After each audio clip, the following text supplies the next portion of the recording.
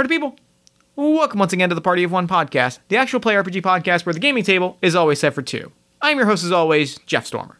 This week, I am joined by Alex Flanagan for a game of In the Air Tonight.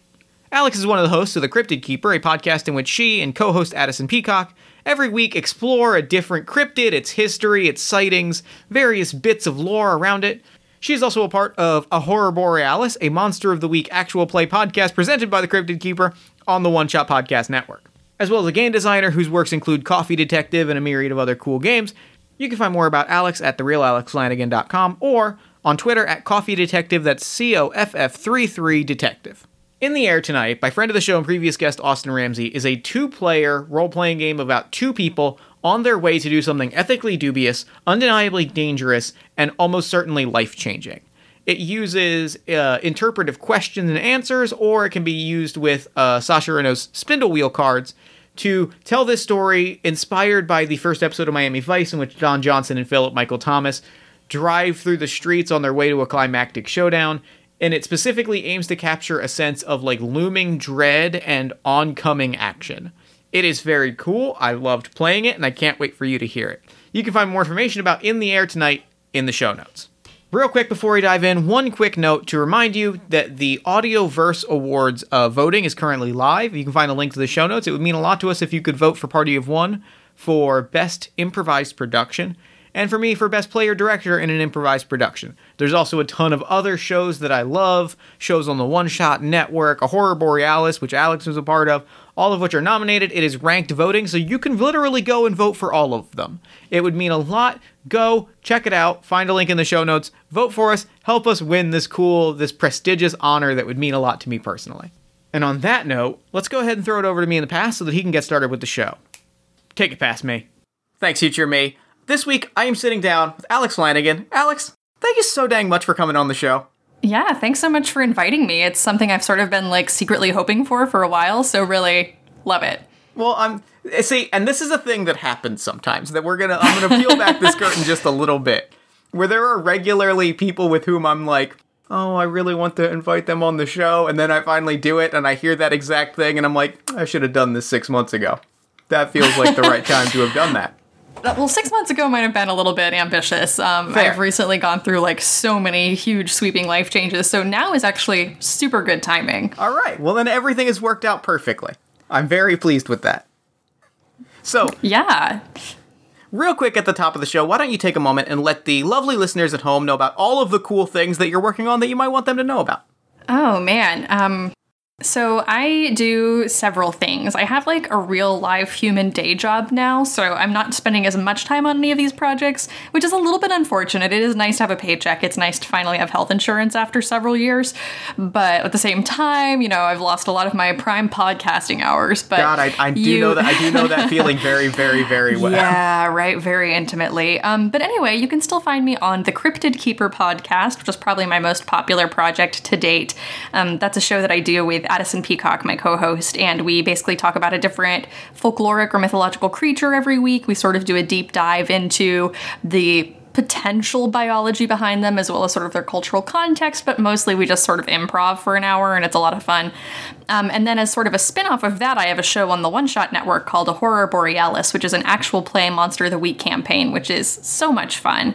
And then I have done a little bit of game designing. The only one that people might have heard of is Coffee Detective, which was recently featured on One Shot, so that was a really, really fun experience for me, to sort of designing a game from the ground up and putting it out there and getting enough of a response that I felt encouraged to start making sillier games. I know that feeling. It's a wonderful feeling, and also it's a wonderful game, and those are wonderful podcasts. So it's hey, thanks. They're good. Alex? They're good. Yeah? They're good. They're good. So this week we are playing a little game called In the Air Tonight by Austin Ramsey, inspired by the iconic scene from TV's classic Miami Vice. It is a game about two partners on the road to do something dubious and definitely dangerous. We are going to flesh out who we are, where we're going, all of those kind of details as we're laying things out. We're going to kind of piece all of those things together. The way the game is played is we're going to be asking each other, like, questions. The game has a series of questions. We play by answering all of these questions. We can do this just off the cuff, and obviously if we kind of have an answer, we can sort of just throw it out there. We don't have to rely on cards, but the game is designed to also be played with Spindle Wheel cards. Spindle Wheel is a game that we've played before on the show. It is a extremely cool deck of tarot-esque storytelling cards that are my jam. So I've got my deck in front of me, so we're going to be kind of going back and forth, answering some questions, drawing some cards, interpreting things, and we'll kind of see where we go. Now, I definitely want to give full credit to you for choosing this game, because I know when you asked me sort of what kind of games I'm interested in playing, and I gave you this very vague answer about well, I like anything, but sort of specifically I like this kind of very abstract game, but I don't really know, and there's this other thing that I'm kind of into, and then you just somehow spun all of that into here's a perfect detective game that was literally written for you. So congrats. I felt very good. I feel very good about my ability to see a person's answer and go, I know this person. This is a game that I think will scratch their itch. I love it. My favorite mechanic in tabletop games, all joking aside, is friendship. I love games that just sort of require you to sit down with another person and probe that space between you that sort of comes up out of your joint creativity. So really, I'm really excited. I'm super excited. This I've been thinking about this game since I read it, and I feel like I'm so hyped for it. Nice. So, we don't have to do any prep because a lot of the questions about where we are, when we are, all of those things are kind of baked into the questions. So really, we can just get going. Let's do it. Would you like to answer the first question, or should I? Oh man, I'd love to go ahead and answer the first question, actually. Let's just jump right in. And we can answer these questions in any order, right? Any order that is, there's any order, we can answer them, Yeah. whichever way we want to. I mean, I feel like there are easy picks to start with, and I'm not sure I want to go with any of those. Okay. But then there are others that I think will just kind of help build out the scene and the characters. So I think, actually, I'm just going to go ahead and start with the very first question, which is, what cool vehicle are we traveling in? Okay. Because I think that this will tell us sort of more about the people that we are and the kinds of things we might be pursuing. And really what I'm looking for is just this very evocative imagery. And I think it starts here. So, I'd love to pull a card for this one. Okay, so you have drawn the bridge, a choke point, a shortcut, rope and wood haphazardly lashed, a stable connection, a thoroughfare, a mountain hollowed. So a little bit about the way that spindle wheel cards work is it's a card, there's an evocative design, there's a title, and there's some text. There's two different sort of text, two different ways the text can be taken, and you can kind of choose between those interpretations. You can combine them. For the listeners at home, I have a deck in front of me that I'm drawing cards from, just in case you hear where Alex asks for a card and I kind of read off the results. Yeah, so I honestly think that as soon as you say bridge, there are more interpretive, dreamlike ways to spin this, but I think literally my first thought is just we're on the water, we're in some sort of a water chase, because I think that a really cool sort of noir-y, underexplored situation here is not a jet ski, maybe it's kind of a... Can I throw out a suggestion? Because I'm very excited. Can it be a fan boat? Oh my god, yes, it's absolutely a fan boat. It's kind of run down. It's not in very good condition. It is probably stolen, right? I refuse to believe there are any good condition fan boats in the world. There aren't. It's illegal. You get your license revoked if they catch you driving a fan boat that's too nice. They're wait a second.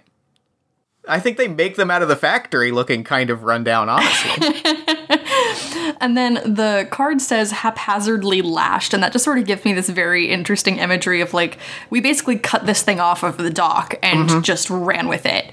So it's definitely not ours. It is a fan boat, and it is in extremely questionable condition. And that tells me that wherever we're going, whatever we're doing, we didn't have time or options. I love it. I love it a lot. So I think we could ask... I think my follow-up question could be, where are we going, but that feels like too easy. I don't want to necessarily go there yet. Yeah, I'd like to take a little longer getting there, I think. I think okay, I see the question that I want to ask. And it is, what do I doubt about the ethics of our task? Ooh. And the card that I have drawn is Ascetic Root, a potent sleep tonic when properly prepared, or stubborn roots anchored onto a cliff, reaching wide and winding deep.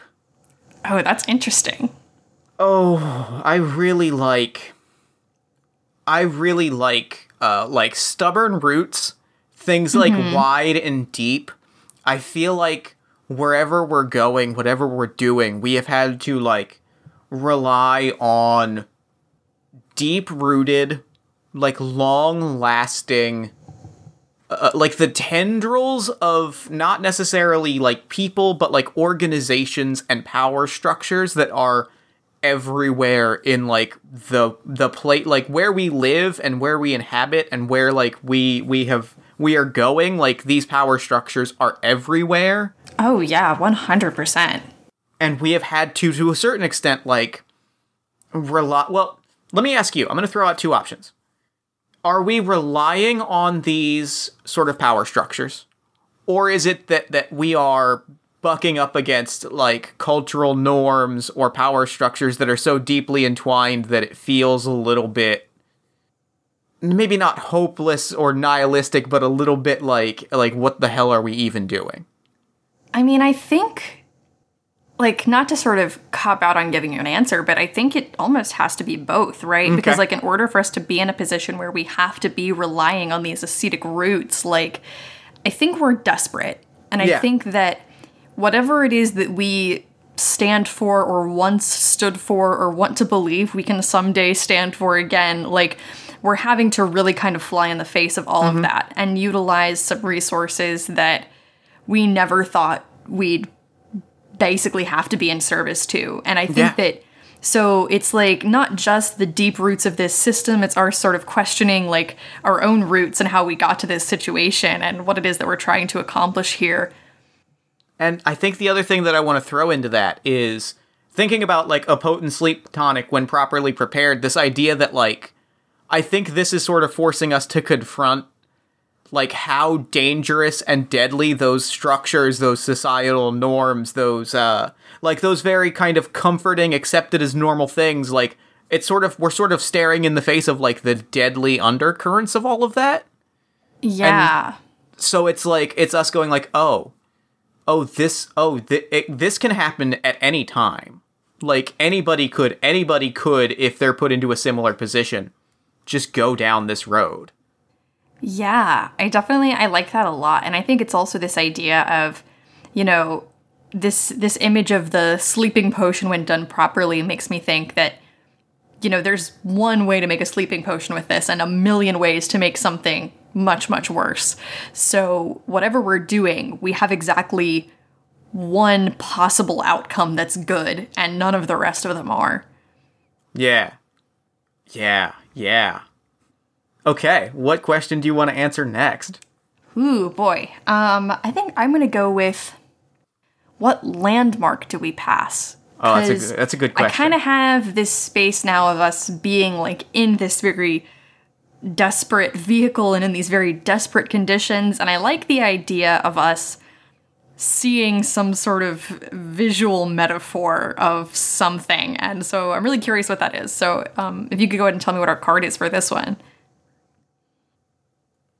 Your card is the Goose Down, a soft place to land, a whisper just above silence, or a notable delay, a layer of numbness.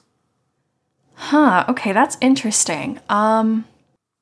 I like layer of numbness. I like that imagery. What I'm kind of playing with in my brain space right now is this idea of maybe, I'm kind of returning to this idea of, you know, why ever we got into the business that we're in the first place and what that used to mean to us. And now we've sort of been in the system too long, or we've been in the world too long, and there's this jaded quality to the things that we're doing and the decisions we're having to make. And maybe being reminded of something that may or may not be able to sort of pierce that numbness that's grown over the initial causes that we had here. So I'm trying to figure out what that would be. And I think in order to sort of figure that out, I kind of want to know more about like who we are or who we were to begin with. Do you have any strong feelings on that? So, one thing, like a visual picture of like a space, like along the same lines, I kind of like a visual pops out that kind of starts to inform that a little bit. It's going off of like a soft place to land, an idea that like we are basically tearing on a fan boat through, and I'm picturing like we're going, as fast as this fan boat can go. But like we're kind of passing through like remarkably pristine, like, photogenic, perfect world, nature spaces. Can it be kind of foggy though? Oh, for sure. 100%. Like, it's really, really foggy. And I think that's kind of contributing to this, like, obscured nature, but also kind of this, like, soft, dreamlike quality. Yeah. Yeah. I like the idea of these very, like, pristine natural spaces. Like, this very beautiful sort of wetland that we don't get to see a lot. Maybe we're in Louisiana? That's kind of the vibe I'm getting. Yeah, and we're kind of embroiled in whatever sort of seedy underbelly of the urban sprawl or what have you.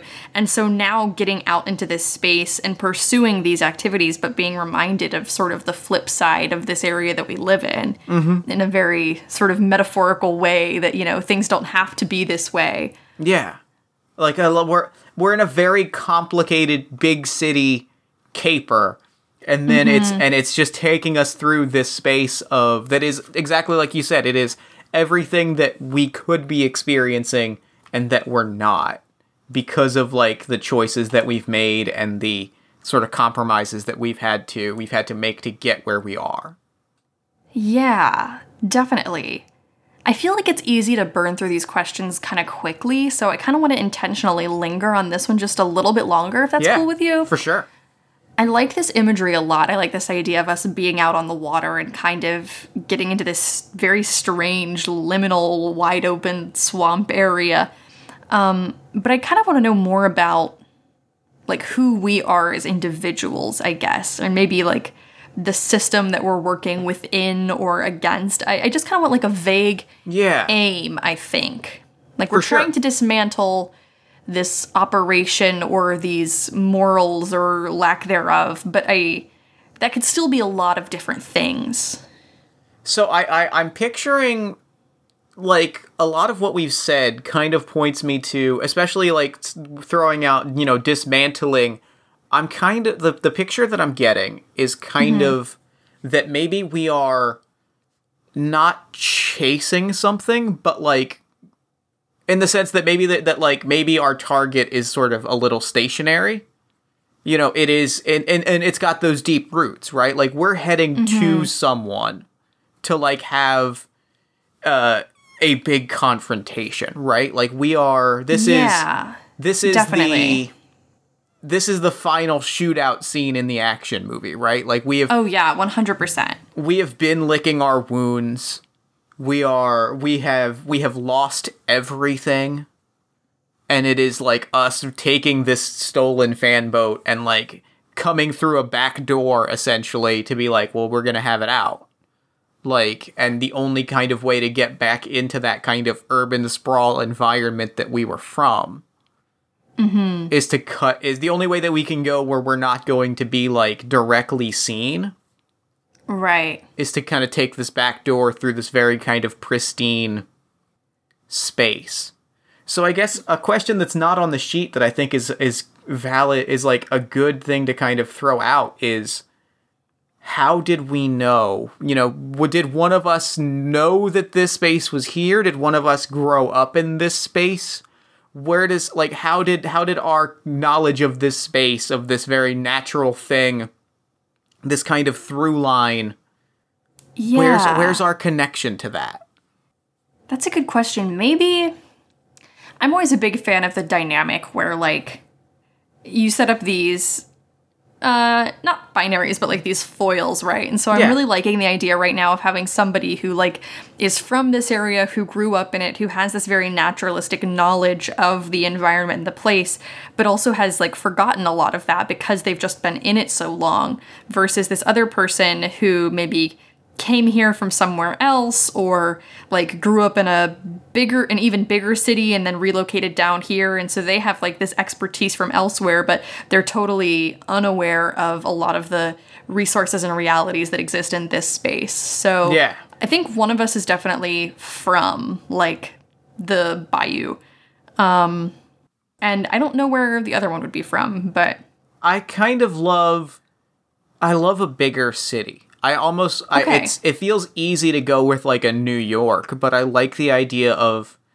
it being you know where it is? I'm just throwing one out there. The other is from like a Silicon Valley or a Bay Area where it's like, I love that. Not just urban, it is like technical. You know what I mean? Ooh, okay. Let me tell you why I love this. All right. I love this so much because I think that brings very much this sensation of like, and now I'm just sort of operating in this space where I'm assuming I think I'm the bayou dweller and I think you're the big city fella. But I love this idea that you bring with you this firsthand experience of what all of these huge, sprawling urban disasters can kind of be, but you don't really have a concept of how personal they can get. You know? Yeah. I think that you're used to seeing like just ridiculous amounts of crime and exploitation and like the horrible things that systems like this can wreak on their surroundings, but you are from a place with so very many people in it that it's hard to see those effects on a deeply personal level, especially because you're not from here. But for me, you know, if somebody, like if for example there is a big drug problem in an area, like I know exactly who the people are that are being affected by it. When I see people who have had horrible things happen to them in the street, like I know those people, I know those faces, and that's a very different kind of feeling. And the thing that really jumps out to me, like as you know, I am really feeling the Silicon Valley tech guy, is the idea that like points of data are not a story. And like being from like, you know, the tech center of the world, so to speak, or you know, what our action movie has presented as the tech center of the world, like I could rattle off 10,000 points of data about any crime or crime scene in the world. But what I lack that you have is being able to be like, yeah, this person was this person. Like I can be like, okay, so this person had two cousins, three other family members, all of those are, and I can rattle off these connections, but I don't say like, yeah, they were cousins, they came up together, they went to school together. Like there's a life there that the data does not show. Yeah, I like that a lot. So you know what I'm kind of thinking as we're going down this path, and I want to run it by you because if this isn't good for you or if we want to strike this from the game, I think now would be the time to do it. So I'm kind of feeling like maybe this is some sort of, in the world of whatever our movie or TV show pilot is, I feel like it's some kind of drug. Is that okay with you? I'm fine with that. Okay. And I feel appreciate like you checking in, but I'm all right with that. I feel like it's probably some kind of like, you know, it's hit some of the bigger cities like a few years before now, and it hadn't really come to this area until very recently, and we don't have necessarily the medical infrastructure here to support the effects that this thing has, and it's kind of just rapidly devastated this community. And I think that you are probably here because you have some expertise dealing with this, like the actual drug itself and the situations that it tends to present, but obviously no idea how it manifests itself in a place like this. And I am used to seeing a lot of the kinds of things that have happened here before, and I've seen a lot of crises, but I haven't seen something like this happen to these people. And so that tells me, like, that gives me a really clear picture going back to the question of, going back to the ethics, to the deeply rooted things, like the power structures, is, that tells me the fact that the drug trade hasn't, like, gotten here tells me that not only are, like, you know, family and, like, tradition and things all very important, but that there are also, like, probably deep running, like long established, like crime families, essentially, or like Yeah. a crime family, crime organizations that like have a vested interest in whatever like drug dealers or, you know, manufacturers or whoever is putting this drug in this place. There are power structures in place to be like, that's going to disrupt our business. And that, Ooh, you know what? This actually could be. I'm sorry to interrupt you. No, this could be please, one please. of. This could be one of two things. Actually, it could be that, and I do like that a lot. But it just occurred to me the Silicon Valley angle. This could be like a medical malpractice thing. Oh, I love this that. could be a drug that ostensibly has some sort of promised benefit, and just like a slew of horrible side effects or addiction. I love that also because, like, then it gives a very clear picture of, like, I love the idea of, like, kind of, it's more of that, like, big city, small town contrast if the people that we're kind of going up against are, you know, testing facility, are, like, testers and big city suits who are, like, doing this sort of on the sly thing of, like, this is going to be the world's greatest market test. We're going to prove the benefits of this drug, and they just have not considered it all the way through. And I think it makes a very interesting nuance to our situation, which is that the people that we're trying to save probably don't think we're saving them. Yeah. I love it. Good goddamn. Okay, cool. I like this a lot. Yeah. I think I'm ready to move on to another question if you are. Yeah, please. Okay. I think it's your turn, I think it is my turn. I want to ask, what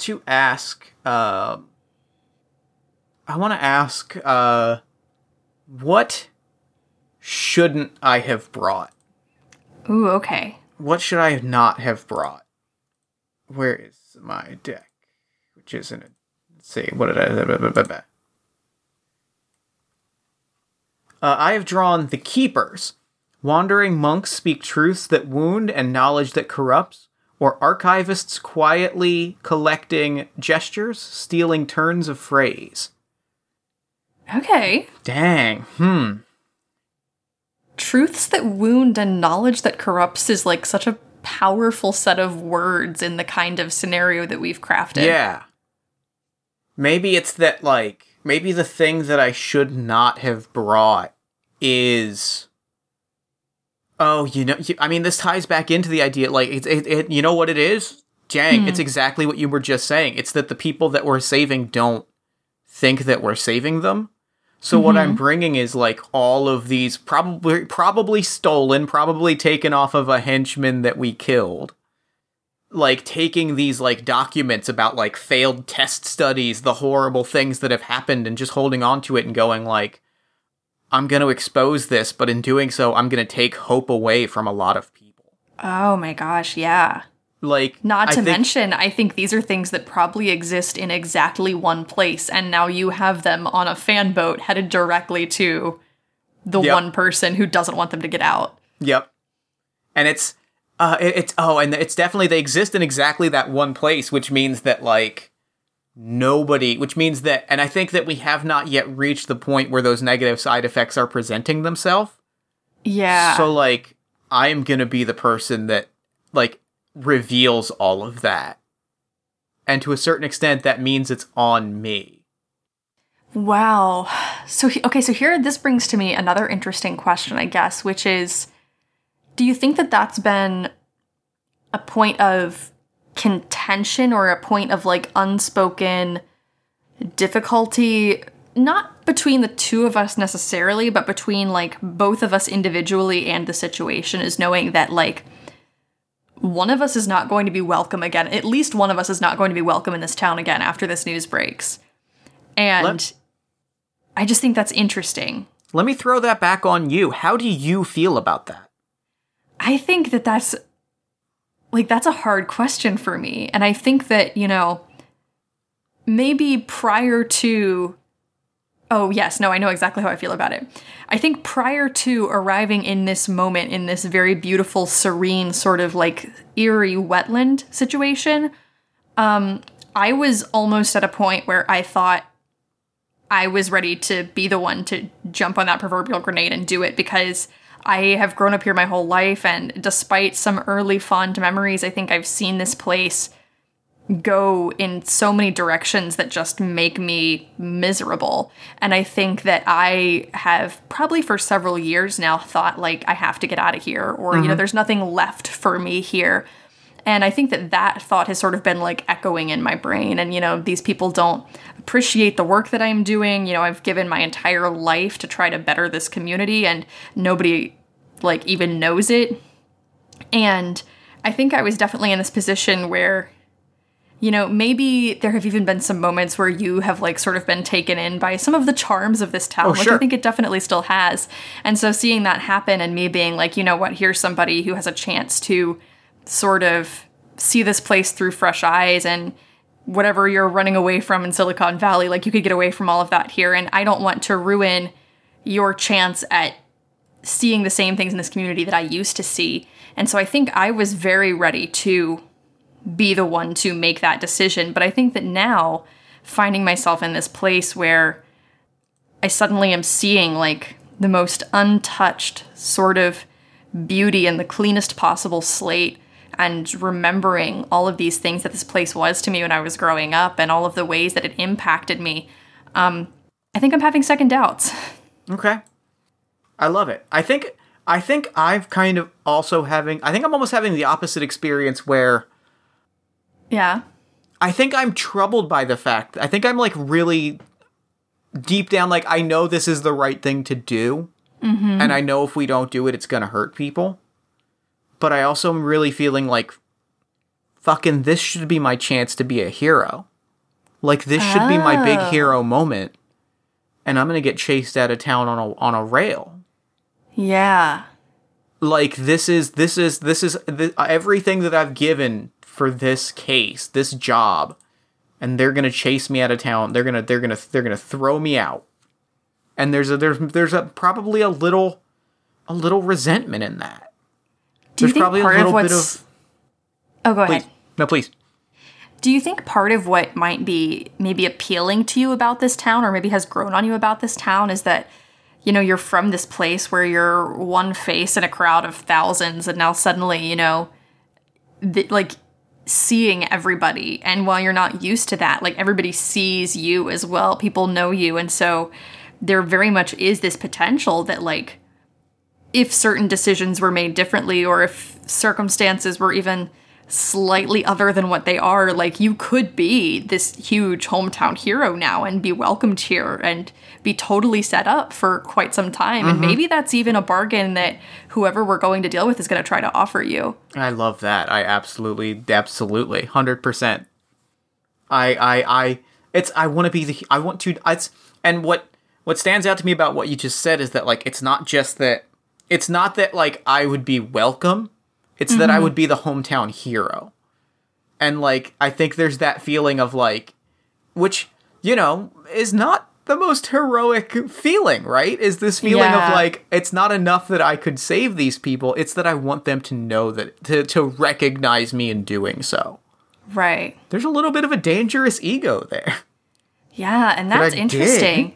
Do you think that you're somebody who is from Silicon Valley or from a specific place in Silicon Valley? Or do you think you're somebody who, like, moved around a lot and never really put down these roots? That roots card was pulled pretty early, and that kind of, like, has been lingering with me. Now that you say it, I think what jumps out to me is, I'm gonna hit you right back with, I think it has to be both. I think it's, you know, I've lived in this city I've lived in like one big city my entire life. Mm-hmm. But, you know, living in a city, that could mean living in 15 vastly different neighborhoods. Yeah, that's true. Like, I don't think that, you know, I think we grew up, we rented condos and we rented apartments. Like, I think I spent my pretty much entire childhood into adult life, like hopping from place to place, neighborhood to neighborhood, probably school district to school district, like, and so, like, it just adds to that feeling of being a face in the crowd when it's like, yeah, I lived in one city my entire life, but I had 15 different lives. Wow, I love that. Yeah. Yeah, I like that a lot. I think that's very interesting, and I think that's very sort of creating the kind of parallelism that I am clearly craving here. I'm feeling it. Is it my card to flip or is it yours? I think it's mine. I think you just flipped the what shouldn't you have brought. You're right. Are the other two questions in that grouping supposed to be answered at the same time, or are they individual questions that I can answer at any time? Individual questions. Okay. Let me see. I'm gonna say... Okay, I'm going to hit you with, what do you doubt about the practicalities, or what do I doubt about the practicalities of our task? Okay. And I already kind of know the answer to this, but I'd like to pull a card anyway. I want to see if it gives me any insight on what I'm thinking. Okay. The artisan, master of none, governed by moods, blinded by an unattainable ideal. Oh my god, yes, that's perfect. All right, let's hear it. Okay, so exactly what I was thinking about the practicality of what we're going to do is I know these people, and I know that we could do everything right tonight, and they just won't believe us. Fuck. I know that these are stubborn small-town folk who make up their mind about something, and when they trust all the way, and when they turn completely.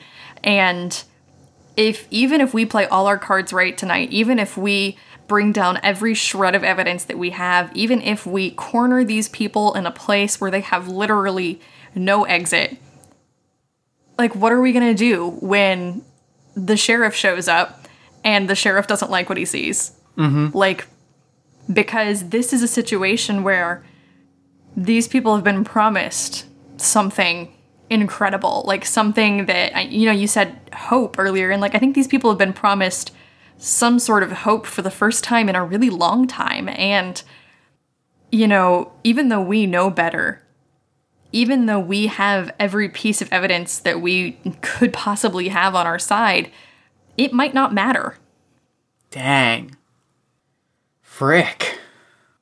That's really good. Yeah, that kind of ties in really nicely to like why I brought like the hard data.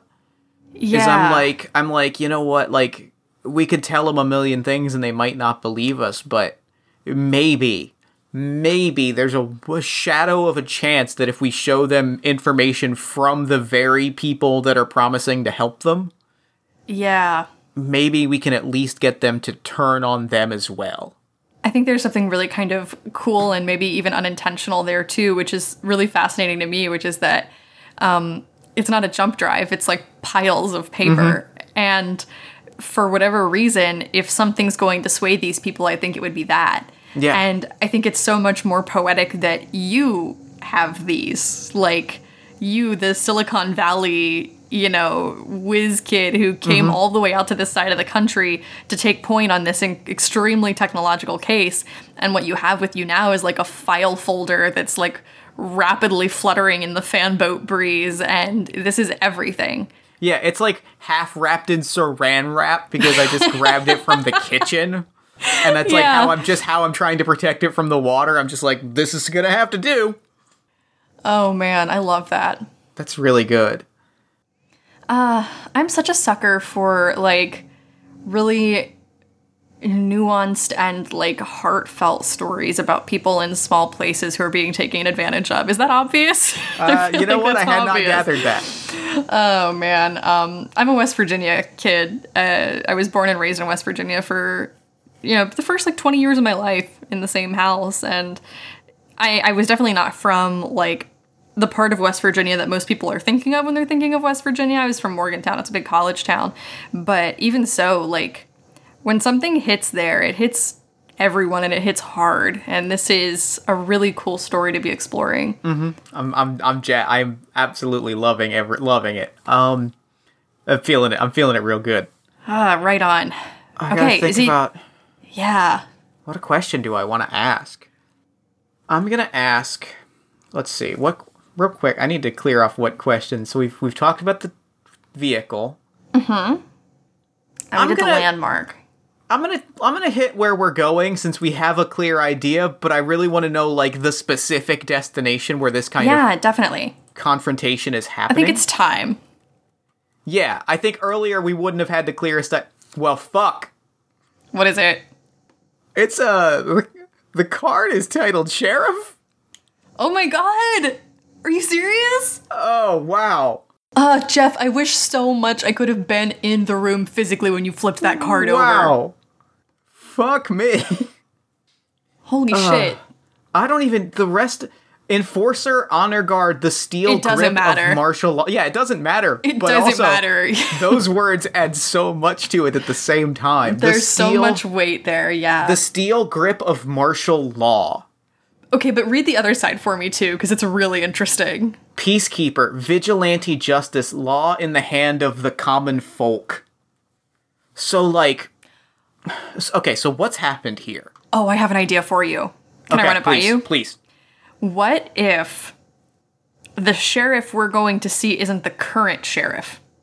Okay. What if there is a sheriff who was recently displaced because they had qualms about this thing that's going on here, and it was kind of this quiet ousting. Like, this sheriff is pretty old, had been in the job for a very long time, and it was not as hard as it should have been to turn people on them and get them out of that office kind of quietly. But we don't really know for sure if we can trust them or not, because I don't know that we're privy to all the things that made this power transfer happen. Yep. But I think they're the closest thing we think we can get to being on the side of the people. I love it. That's so good. That's so absolutely good. And I want to, like, add some real tension to that, which is, like, you know, their power transfer happened. The sheriff stepped down. But, like, word has gotten out to, like, the medical corporation, right? Like, you know, the Silicon Valley app developers looking to disrupt the medical field. As word has gotten out that those documents have been stolen, and it's like, well, no one in this town is going to believe anyone except yes, Sheriff Hollyhammer. That's good.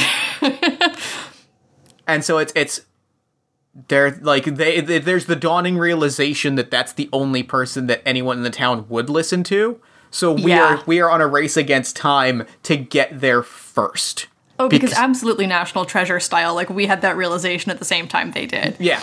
And so it's just whoever gets there first, it's either we get there to a dead body, or we get there to the one person that can actually help us. Wow. And maybe has the firepower to, like, get us and this stuff out alive. If we are even convinced that they will help us or will listen to us, which is still undecided. There is so much riding on this moment.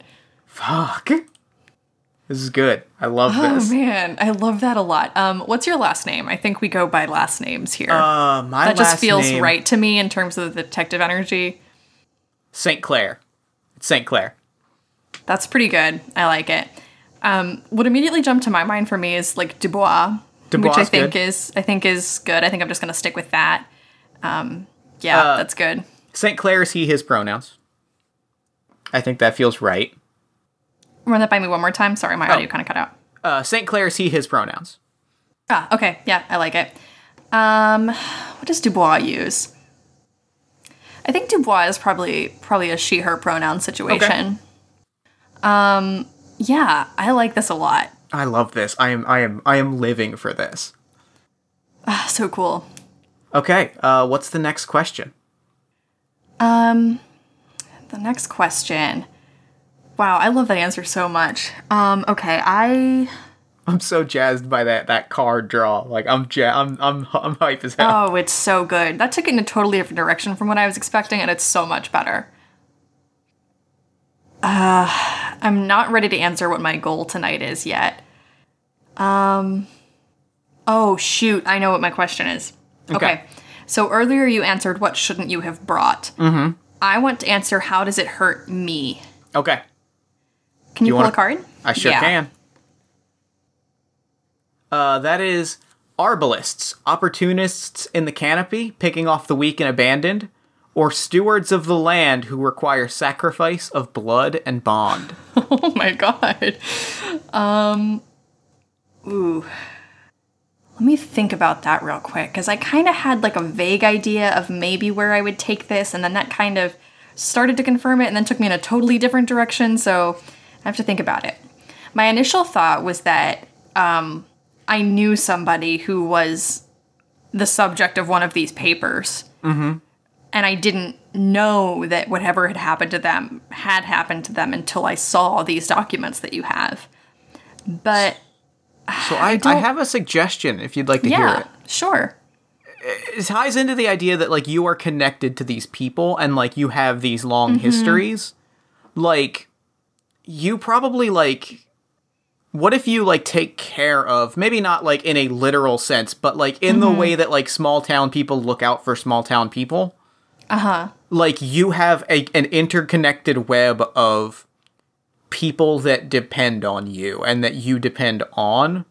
That, like, if we blow this thing up and it, you know, turns the town on its head, it turns people against each other. Like you were saying, like, there's names in that file that are trusted friends that the town will then turn on. Like, it disrupts this web of, like, people that you have come to consider family, whether or not they are your real family. It's going to, like, sever so many of those relationships. Well, and I think that, yes, that's absolutely 100% true. And I think even on a level that I'm not willing to admit to myself yet, because I think, like, probably a part of my character arc has been coming to accept to myself that these people are more important to me than I want to admit, but also that I'm more important to them than I'm willing to admit. And I think a part of what hurts me about this file here is that, if the town turns on itself, that would be really dangerous for a lot of people. But also, if I get run out of town, there are a lot of people who aren't going to be taken care of anymore. That's, like, that hurts. Yeah. And I think it's, like, it's little things that people may not even realize I'm doing for them, or people may not realize that I'm doing for somebody that they care about. Because I think it's not big publicized stuff. You know, it's stuff like maybe I, cut somebody's lawn when they need it, when I notice it's getting overgrown, or maybe I pay up the overdue balance on somebody's medication or something. You know, it's like stuff that is not really like a huge gesture, but a really vital one, and people don't realize the extent to which that would affect everything. So if these people turn on me, like, it hurts me personally because I'm getting cut out of this community that has been a huge part of my life and my identity, but also, like, it leaves a pretty gaping Dubois-sized hole. Mm-hmm. That's real good. And it's, like, there's an element of, like, it's telling then that it's telling that I'm the one with the folder, right? Like, it implies there's almost a sense of hesitation and a sense of, it almost has to be me that has the folder because I'm the one that doesn't, that, like, there's a level of protective apathy there. There's a level of, like, I don't have these relationships, so I can be the one to pull this trigger. To an extent, you still can look at these pages in this folder and think of them as data if you have to. Yeah. Whereas I can't do that. And like, that to me is the buddy cop moment, right? It's where you have taught me to, like, you know, see this as not a case and as not just a puzzle to be solved. And I'm teaching you, like, but, like, those relationships are going to get people, like, that being tied to those relationships is going to get people hurt. And at a certain point, you have to be able to distance yourself, or else those people get hurt. Right, and you have to be able to make calculated decisions in order to keep things running the way they are, right? Yeah. That's so good. That's heavy. So good. I know. All right, I want to answer,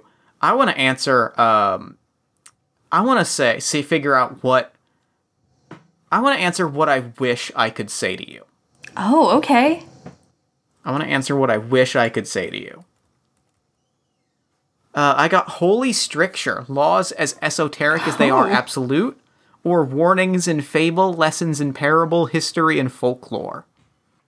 I think I want to tell you what we were just talking about. I want to tell you, like, I have changed the way that, like, I am pursuing this. I've changed the way that I am like, I see things. I've changed the way that I picture, like, that I relate to people by, like, being in this case with you. And by, like, doing this job has changed how I view, like, everyday, like, interactions. Like, I want to tell you that I get it. And, like, all of these stories that I have picked up over the last few weeks. And I just can't.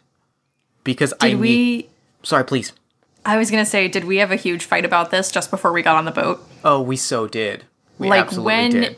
When we found this folder, I think, you immediately jumped to, like, oh, well, you know, we have this in our hands. We have all the facts in front of us. Like, this is exactly what we can do with these things. And I think I probably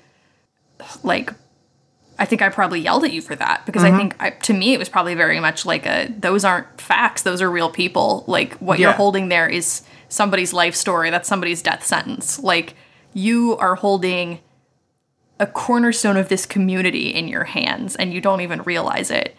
And all I want to tell you is that I absolutely do, but it's like what we have to do, and I just can't find the words. Wow. I think really the only question I can follow that up with is what do you say instead? Because I really want to know the answer to that. Okay, so I'll just go ahead and dive in. I'll give you the card, and we'll go with what you said instead. What I said instead. Cool, let's do it. All right. Your card is Arachne. Bulbous-bodied, long-limbed, gossamer stale, stronger than steel. Or a quiet weaver, pride of the town. Odd gossip, outshone by marvelous deeds. Wow, that's interesting, isn't it? It's real interesting that this is what I'm saying to you instead of, like, telling you how... Okay. I think I've got something strong. Unless you've got something, what are you thinking? I'm kind of blank right now, so I would love to, I'd love to hear your thoughts. It's kind of shitty of me, if I'm being honest. Well, that's like exactly what serves this moment, though. It's me kind of... Okay, here's what it is. Instead of telling you, like, how much being here has meant to me and, like, changed me, I'm kind of, like, picking at you a little bit. And I'm maybe kind of dragging out your hesitations around, like, I'm like, you know, using data facts, right? I'm sitting there, we're on the boat, or we're on the fan boat, and I'm just like, somebody's not going to refill that person's prescription. I mean, when you're gone. Oh my God.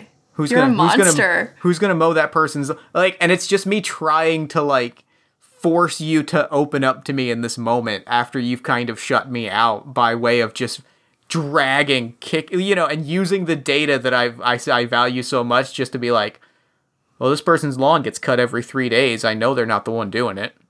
Oh man, you know what's so interesting about that though?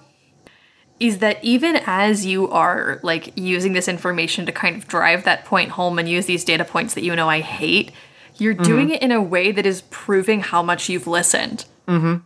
Like, you're doing it in a way that is showing me, like, in the most backhanded and offensive way possible, that, like, you know these people, that you see them. That's real. Like, I didn't even consider that, but yeah, you're absolutely right. It's very good. Wow. That's really something else. I think that there is obviously, and I wasn't really sure what our dynamic was, but this is an interesting complication, which is that no matter which one of us sort of falls on this proverbial sword, like, we're both kind of in this place where I think we feel like we can't both stay here. And that's probably part of why we're so mad at each other, because I think I'm going to miss you, like, really bad, no matter which way this goes. Yeah, and it's that we have no reason to stay together. Yeah. Well, we're parting ways at the end of this. Right, and that frustration that, like, you know, in the moments where I got to see you sort of being charmed by this community, not only did it help me fall back in love with the people that I care about, but it also maybe gave me this sort of mirage of hope that you would want to stay. And now it seems like even if you did want that, like even if I could convince myself that you wanted that and I can't because you're being the worst, then I would have to acknowledge that you can't. And that almost sucks worse. So it sucks real bad. Yeah, so that's a really, really hard moment. And what's so difficult about you saying these things to me instead is that you are kind of somehow managing to, like, reopen all of those wounds at once. Yeah. It's really good. Wow. Yeah, and I'm just, and it's that, like, it's frustrating me because, like, I want to open up to you and be like, I want to stay. I want to stay so badly. Like, I see all of this. And the only way that I can do it is by just being an asshole. Because this is a buddy cop movie and that's how emotional intimacy is shown, yeah. That's our moment of emotional growth. Oh my god, that's good. Wow. Okay, the next question is yours. All right, I think I gotta ask. I think it's time I gotta ask what my goal tonight is. Yeah, because now I really want to know. I want to know, I specifically want to know what my goal is here. And I think after you answer this, I think the obvious next choice is for me to answer mine, so... do you maybe want to pull two cards at the same time and interpret them, like, in conjunction with each other? Sure. The first one is Siren, a strangled scream, a klaxon wailing in the fog, a message scrawled in blood, a warning unheeded, jagged senses mistaken for jagged stones mistaken for safe harbor. And the second one is the sea. Not a drop to drink, unfathomable distance, an abyss that light has never touched. The kiss of the surf against the shore, sunken treasures, nets full of fish. Wow, it is so cool that these got pulled right next to each other. Yeah. Okay, wow. So I know you pulled the Siren first and your question was first, and I think that it makes sense for that one to be your card. Something about the imagery of jagged stones mistaken for safe harbor is so evocative to me in this particular context. I think I want to be heard. I think I want to be the hero. I want to be recognized as the hero because, like, I have been chasing after this for a long time. Yeah. And, like, I just need to know that, like, it has caused me to doubt, like, all of the things that I have learned, all of the skills that I have gained, my belief in the data, in the facts, in the ability of the facts to impact change. Like, I just need to know I am a klaxon wailing in the fog. I just need someone to hear it, you know, and that for this not to be a warning unheeded. I just need it. I need to, it, and it's, you know, I need to believe that doing the right thing can lead to the right result. How many times in the course of your career have you done the right thing? I think probably not many. Like, I've probably done, I guess there's two definitions of the right thing. Right. I've probably, you know, done what the book says is the right thing, what the data says is the right thing, what procedure says is the right thing. And every single time I've watched cases get buried in a filing cabinet. Yeah. And when I was able to divorce myself, when I was able to look at it as data, well, then I was doing the right thing every time. You know, those cases were getting put into the system and justice would be dealt as needed to be dealt. This is the first time that I've realized the physical cost of that. And I've realized like what it like the what it means to ordinary people when people just play by the rules and just follow what the book says. And it's just, well, like I now see the hurt that causes, and it's... Yeah, but you know what else I think is kind of beautiful?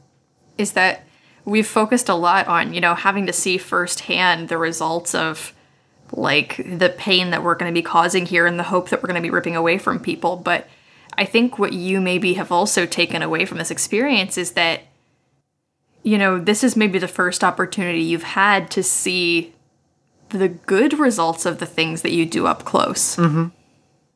Like, you've met the people that you're trying to help. And I don't think that happens for you a lot. No, I'm degrees removed. Yeah. And that's really kind of a double-edged blade there. Yeah. So what's your goal here? Wow. Looking at the sea, that is so interesting. It's so interesting that we pulled like both these really strong, like watery images while we're here on our fan boat. I really like this not a drop to drink imagery. I really like this abyss that light has never touched. I think whatever this is, it's kind of a deeply emotional situation for me, but one that I've sort of submerged under a lot of layers. Like it's been sunken for quite some time. I think that really what I want out of tonight is... Oh my gosh, no, you know what it is? What's that?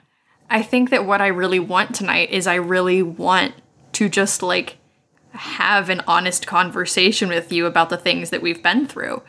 I think that I am somebody who is surrounded by and exemplified by and, like, has grown up in and has made manifest so many, like, interpersonal connections, but I've done it in such a way that I am not, like, acknowledging any of them. I don't talk to any of the people that I help. I don't have like a personal connection. I am surrounded by a web of people who rely on each other to exist, and I don't talk to any of them. Those vines just run deep. They run deep and run wide, and the world that you inhabit just exists. And yeah, and it's always been this way, and we don't talk about it. It's just not done. And I think that I'm in this position and I'm surrounded by this like swirling maelstrom of all of these things that I feel so responsible for, but I have never had the language to express that. And so as much as I like hate you for pushing all these things off at a distance and for like quantifying all of these things, I think I envy the fact that you are able to so directly talk about things, because I think that that's just not part of the way that I was raised. I think it's just not part of the relationship that I have with myself or my community. And like that makes what I'm doing, like that makes it kind of beautiful that like I'm like trying to drag it out of you, right? Like I'm like look, you're not going to talk, you've cut me off, you've thrown up the cold shoulder, and I'm like, no. I have paid attention. I have the data in front of me. I know what you're putting up here. And, like, I'm not going to let us drive in here without acknowledging that. Yeah. It's so good. And as mad at you as I am for presenting all of this in a way that I perceive as so cold, I can't really get over the fact that you are, like, seeing me in a way that so many people, I feel like, don't. Yeah. Wow. Do you want to draw the next question? Yeah, let me do that. What the questions that we have left before we go into endgame are, how does the file folder help us? Who do you call? What regret do you talk about, and what don't you say? Man, these are interesting. I'm of two minds here. I would love to answer the how does it help us question, because I would love to get like a little bit more hope injected into this situation. Okay. But I'm also kind of obsessed with the idea of you sitting here like pulling out these data points and trying to have this conversation with me and me calling somebody else. I do love that. I deeply love that. I kind of think it's great. So maybe that's what I do. Yeah. So I'm going to answer who do I call? Okay. What you get. Okay. Uh-huh. Fortuity. A chance encounter, a lucky ticket, a second chance, a nasty surprise, an excessive gift, a foolish loan. Ooh. Oh, no. So who you gonna call, Dubois? Do I want this to be a good thing or a bad thing, I think is the first question.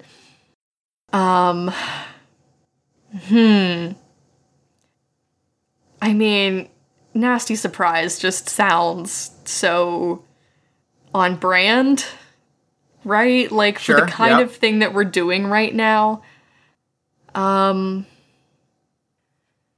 Do you have any thoughts on this one? I mean, ticket taken literally does add a lot to the situation. Yeah. And it ties into the idea that you have made your peace with the fact that you are not staying here. Mm-hmm. If it's literally like you are just being like, I'm not fucking hanging around. Yeah. That is interesting.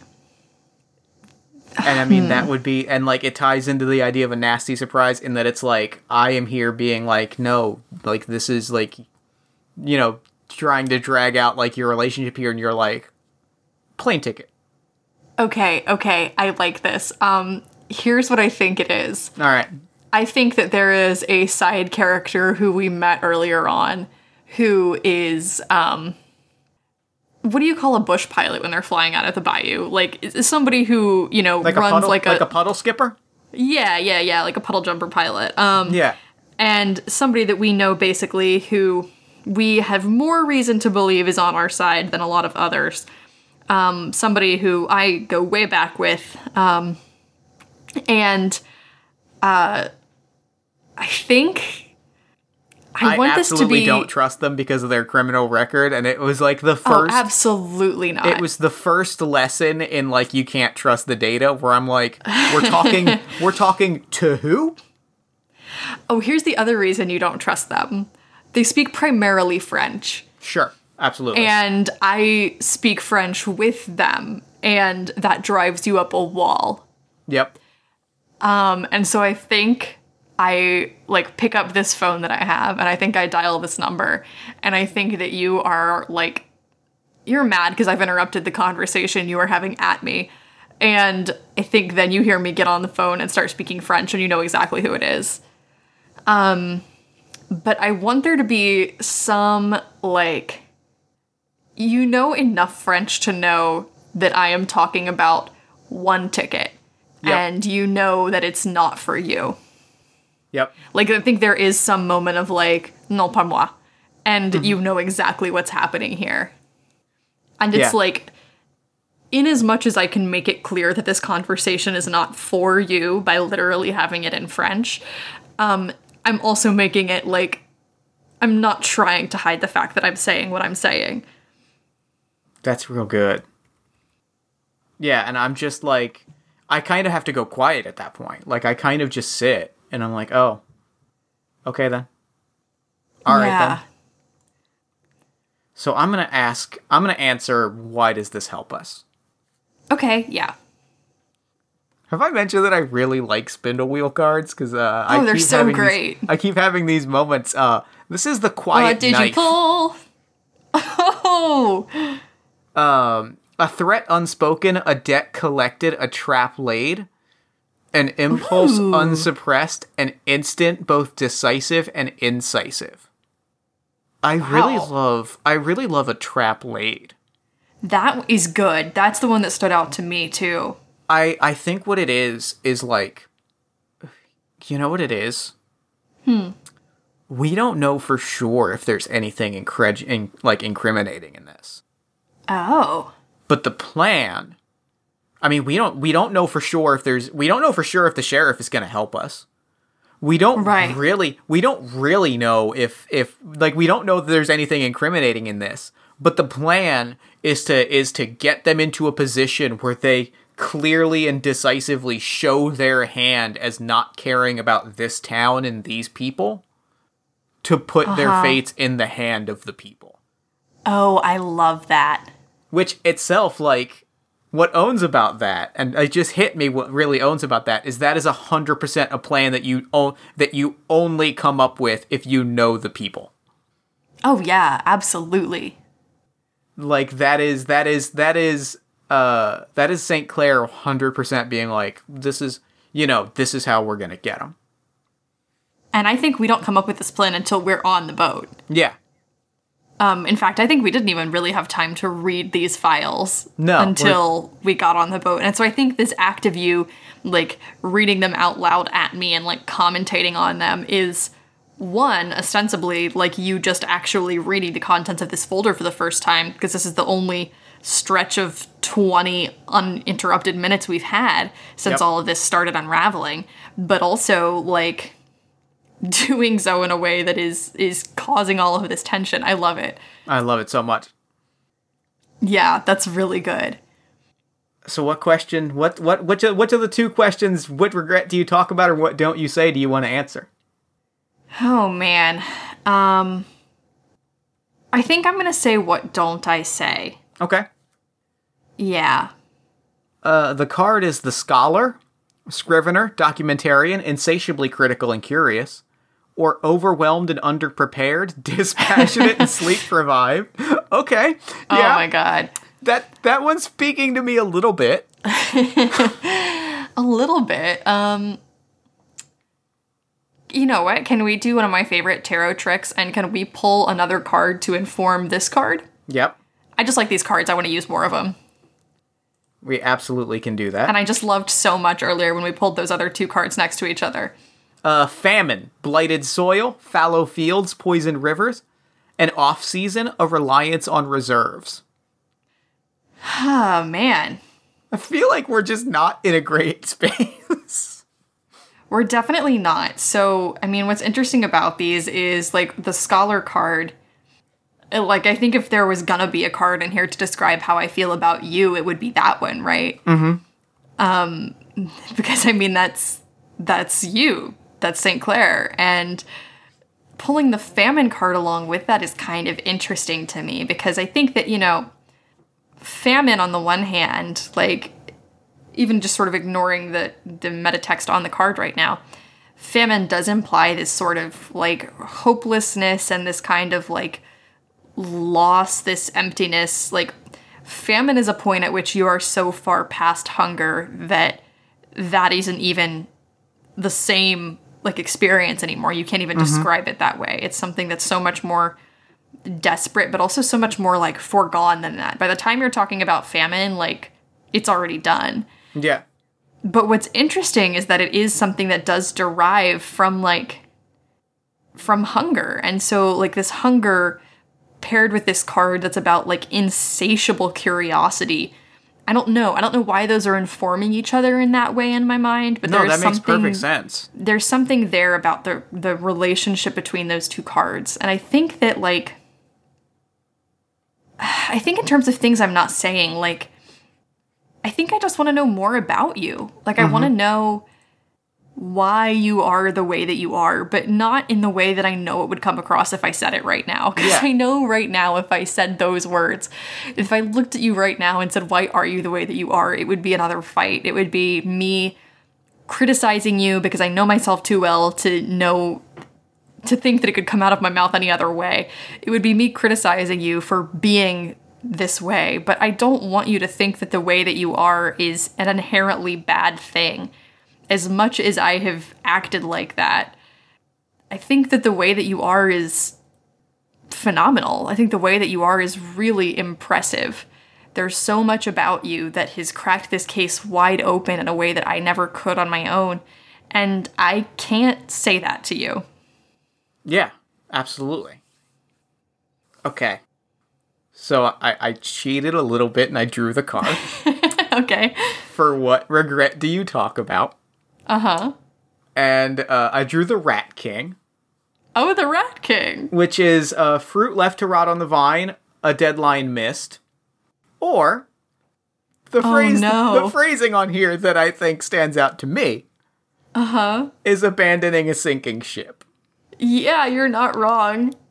I think that the thing that you're probably talking about is, like, the thing you probably start the conversation on, like, I'm buying a plane ticket. Mm-hmm. I have to, like, flag you down as we're taking on water. Oh my god. Like, oh my god. Hold on, let me get out I have to, like, get out my phone for a minute and, like, you know, go to translate and be like, okay, hold on, I gotta click the French button, cause, aidez-moi, yeah.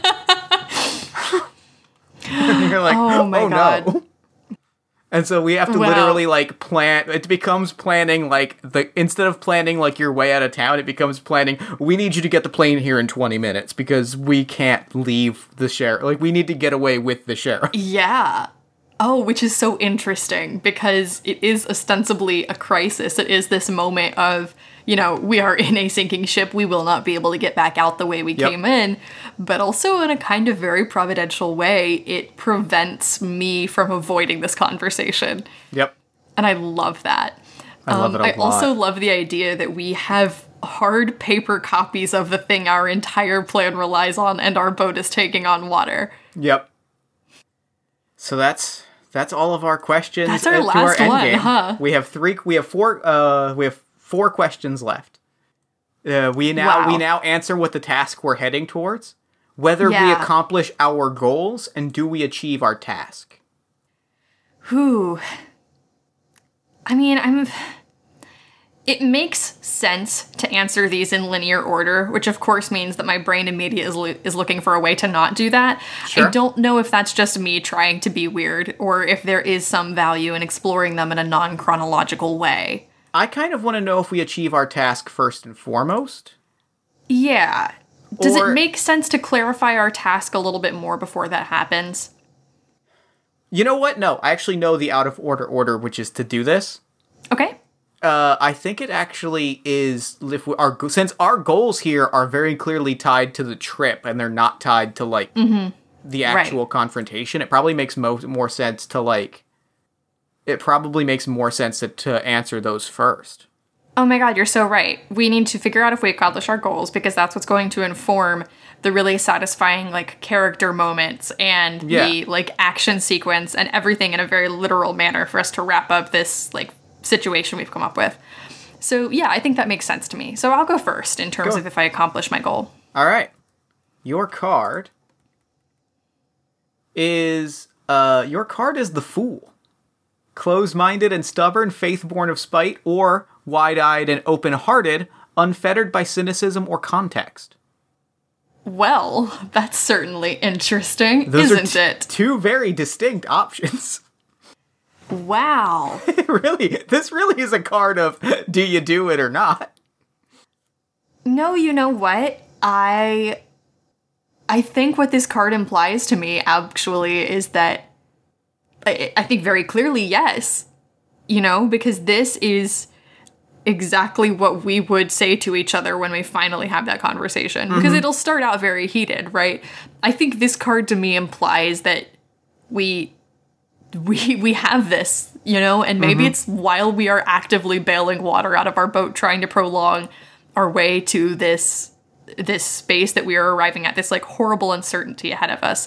And I think something about the combination of this just became even more hopeless than it already was, and the utter absurdity of this moment, and, like, just all of that, and the rising tension, and the fact that, like, this is maybe more pressure than any one human being is supposed to bear in a given moment, trapped in a fan boat with somebody who's driving them up a wall. And I think that those walls that we are both so stubbornly trying to keep up just come crumbling down. And we are, like, yelling at each other while we are bailing out this boat. And it's one of those scenes where absolutely they're, like, what you intend as an insult really just comes out much more as, like, an admission of admiration. Yep. And it is, it just devolves from there. But I think that absolutely I accomplished my goal tonight. I think that because of the insurmountable pressure here, I think we're both able to say the things that we need to say. Yeah. Fuck. I just drew my card for my goal. Leviathan. Scale beyond reference, ambition outside of reason, servant to nothing, a mindless hunger, a tireless machine, crude oil burning in seawater. Wow. I don't think that I accomplished my goal here in terms of, like, big picture. I think that, like, I think as we're having out this debate, like, I think part of what starts it, like, what starts me kind of, what starts, like, the screaming starts out with me being like, nothing's gonna matter. Like, we're losing, like, this is probably the first half of, like, our argument. Now we're even going further out of order because we're having the argument out of order. No, I love it. It starts out with me completely abandoning, like, no one's gonna listen. No one's gonna accept this. This was, like, we're dead. We're gonna die out in the middle of nowhere in this boggy water, and, like, no one's gonna hear what we have to say. No one's gonna hear anything that we're going for. And you have to kind of pull me back from that because you have a faith born out of spite.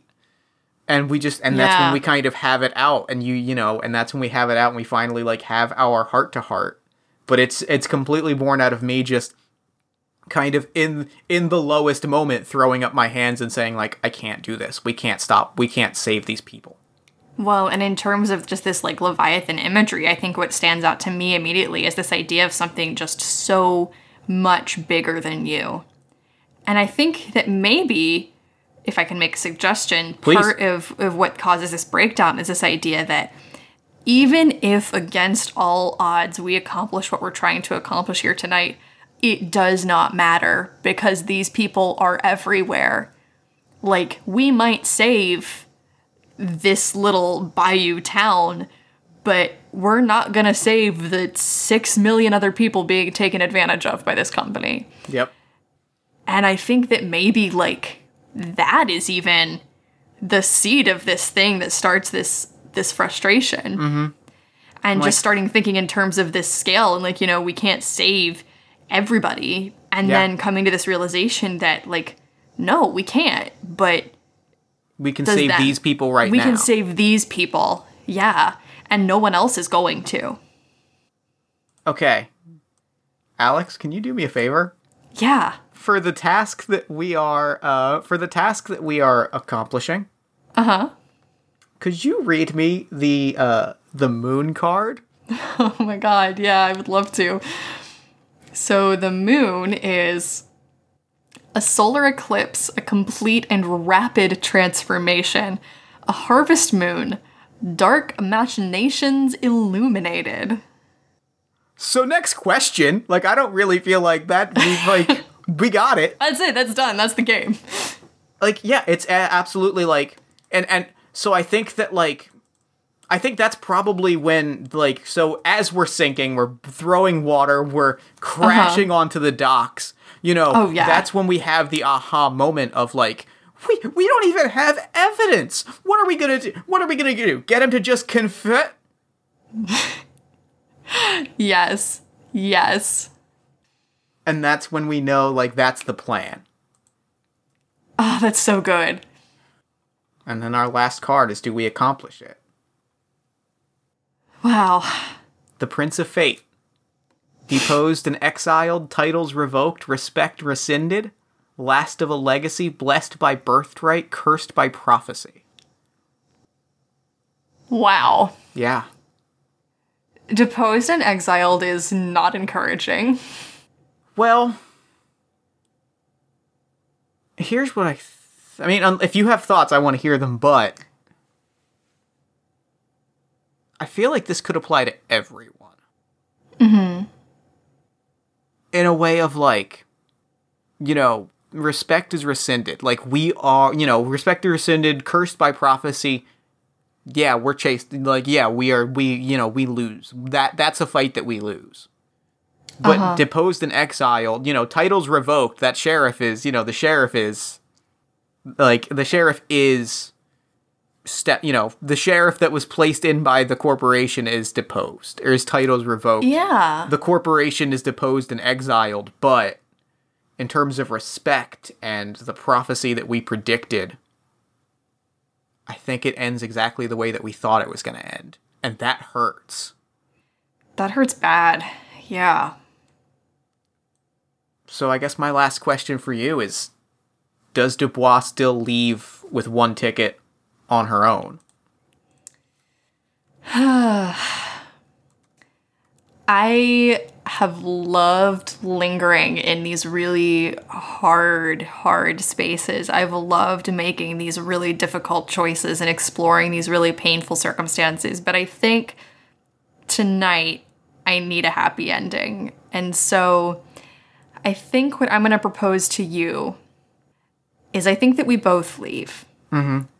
But I think that we both leave with the knowledge that the revelations we've made here have not only gotten rid of what was no doubt going to be a really toxic influence on this town, but because of the way in which we revealed them and the way in which we chose to bring these to light by putting that justice back in the hands of the people it belonged to, we've left this community stronger than we found it. And even though you won't get to stay here and be a hero, and even though I won't get to stay here and personally take care of these people, they will have heroes and they will be taken care of. I think that as, you know, maybe as we're both sort of climbing into our plane and we get a last lingering look before I manage to pull myself in the door, I think we see the old sheriff sort of being, you know, heartily clapped on the shoulder and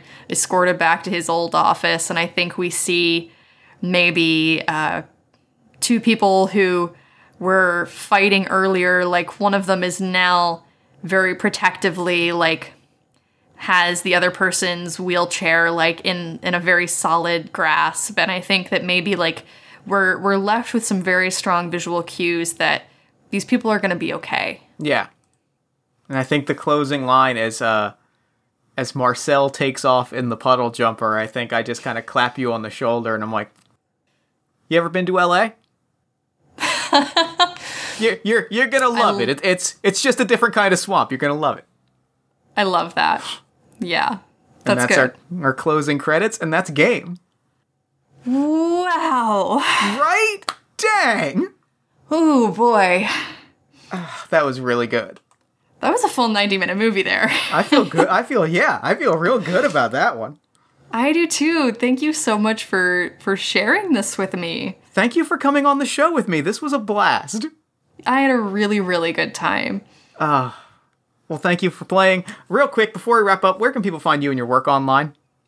Yeah, so you can find me on Twitter at Coffee Detective, but it's actually COFF33 Detective, DETECTIVE.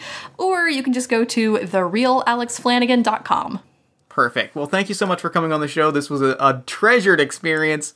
And for now, I'm going to throw it over to me in the future so that he can wrap up with the show. Take it, future me.